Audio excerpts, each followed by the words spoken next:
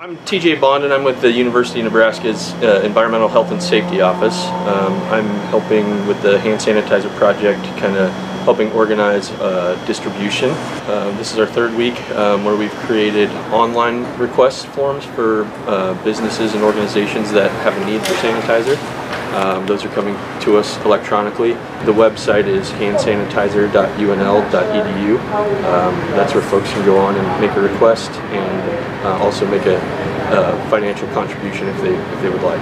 We're able to sort through who's coming on what certain day and their time to pick up and prepare their orders for them. So it's been exceptionally busy for the last couple of weeks.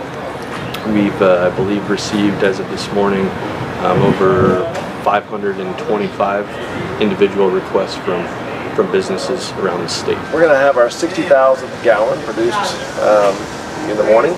We're averaging over 10,000 gallons a week at this point, and it's been pretty exciting to just keep supplying the hand sanitizer across the state of Nebraska. We've gotten lots of good feedback. People actually like the product. They feel like it's meeting their needs, and we're excited about it.